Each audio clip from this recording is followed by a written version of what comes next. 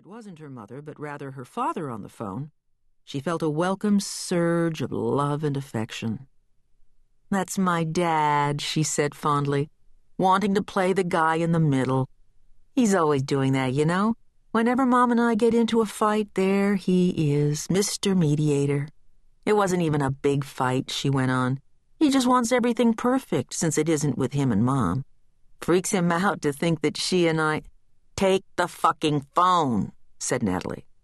Megan took the phone and cradled it to her ear. "Hi, Dad." "Sweetheart," he began. "It wasn't a major fight," she told him. "Did she tell you? A bunch of people are going to Mexico. I'll pay for the ticket. I'll pay for everything. I didn't mean to lay it all on Mom." She heard her father clear his throat, but felt a rush of apology coming. Not just for things said earlier that day, but for all the wrongs she had committed over the course of her 19 years. "I was rude," she said. "I shouldn't have yelled at her. Jesus, it's Christmas. What was I thinking? I hate it when I yell." "Megan," her father said. Megan stopped. There was something black and buggy in his voice that made her heart skip. And it took her less than a second to realize why. It was the voice he'd used 10 years ago, when he'd called her at summer camp with the news about Ben. "Megan," he began. Frank Thompson couldn't tell if it was the reflection of pool water bouncing off the windows, or the shriek of his daughter over the phone, or the flapping sound of the sheet as the paramedics covered his wife, that made his legs begin to wobble and shake. All he knew was that the ground beneath him was falling out from under, and he had to get down fast, or he was going to be sick. He squatted, set the phone on the slate floor that Diana had chosen when she put in the pool, and covered his face with his hands.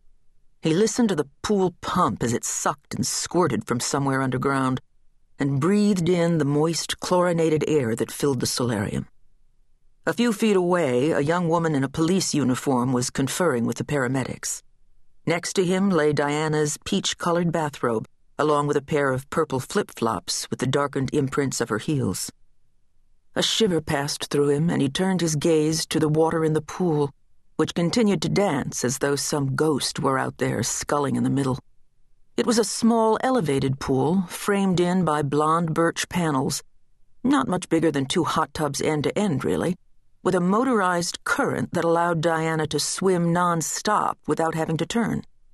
Although he hadn't wanted to put the pool in, he'd later conceded to one of his colleagues that it was a worthy investment since it gave his high-strung wife a chance to come home and mellow out. After 20 years of marriage, he knew that a mellow Diana was a cohabitable Diana.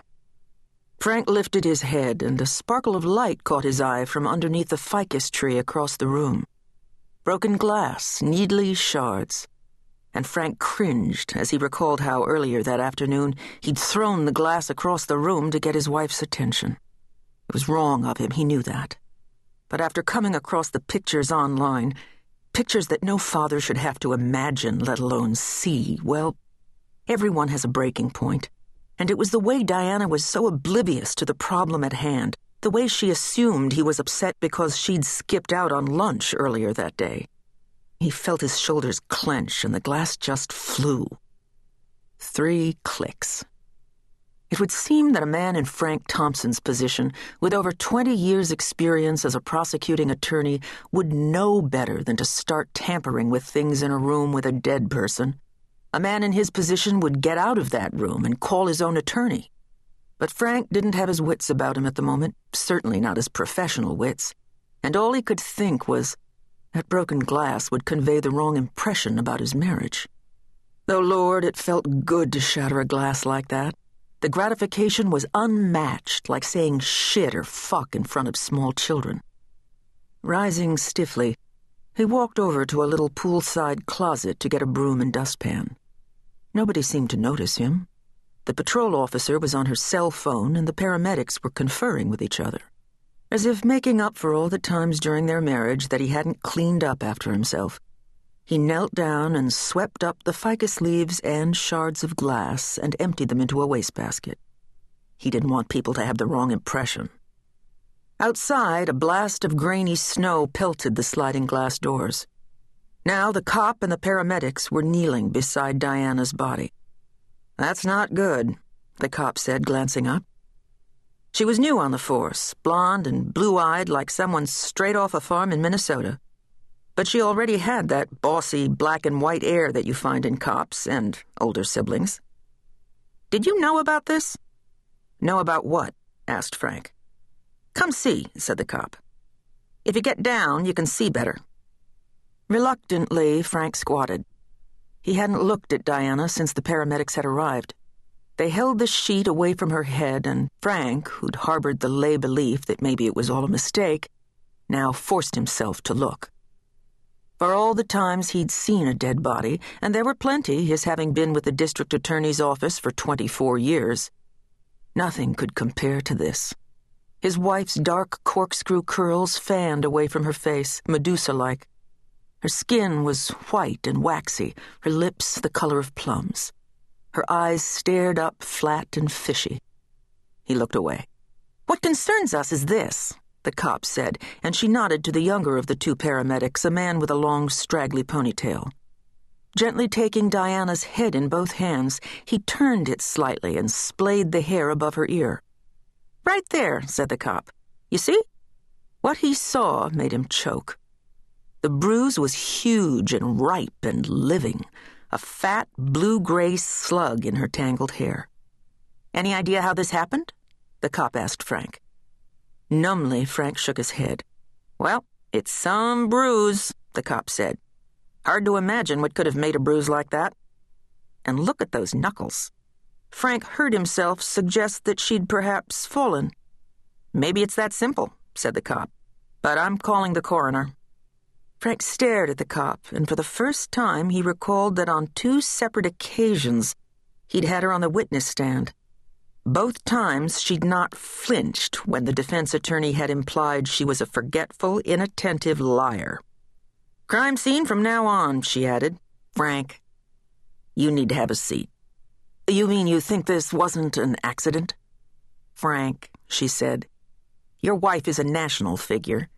There are a lot of people out there who don't like what she does." "Could she have been swimming too fast?" the older paramedic asked. "Maybe she swam into the edge of the pool." "This is 2405, the cop was saying into her radio. "Where's Mark? I need backup now." Frank just stared at the three of them. "Or maybe she tripped and hit her head and fell into the pool," suggested the paramedic. Frank couldn't answer. It wasn't sinking in. He looked at his wife's face. The night before, she'd been complaining about the frown lines between her eyebrows. Now, her forehead was perfectly smooth and unlined. The night before, she'd informed him that for the past 5 years she'd been coloring her hair without his knowing. Now, for the first time, he noticed that, yes, indeed, it was a shade darker. He wanted to tell her how beautiful she was, how young she looked. But the words kept catching on little fishhooks in his throat. What had he said earlier that afternoon? Something about photo ops in Bend? The great Dr. Dupree, he'd said. Now he cringed, recalling his words, and he bent down and rested his cheek against hers, wanting to take back everything he'd said that afternoon. He might as well have tried to take back his wedding vows. "I'm sorry," he whispered into her ear. "I'm so sorry." His name was Huck, not because of any affinity his parents had for Mark Twain, but for the color of his eyes, which reminded his grandmother of the huckleberries that flourished throughout Michigan's Upper Peninsula, where she'd grown up. "Blue as a huckleberry pie," she'd said when she first saw the child. "Blue as Lake Superior in October." And so Huck it was, even though his parents christened him Arthur Harold. Only 2 people in the department knew his real name, Deb in payroll, and his partner Ernie. Ernie was a happily married man who spent his weekends coaching Little League and watching his daughter play soccer, and he liked to tease Huck about his name. "So, where are your glasses, Arthur?" he would say. "Where's your bow tie, Arthur?" But Ernie never let it go beyond their private company. At the department with the rest of the guys, it was Huck.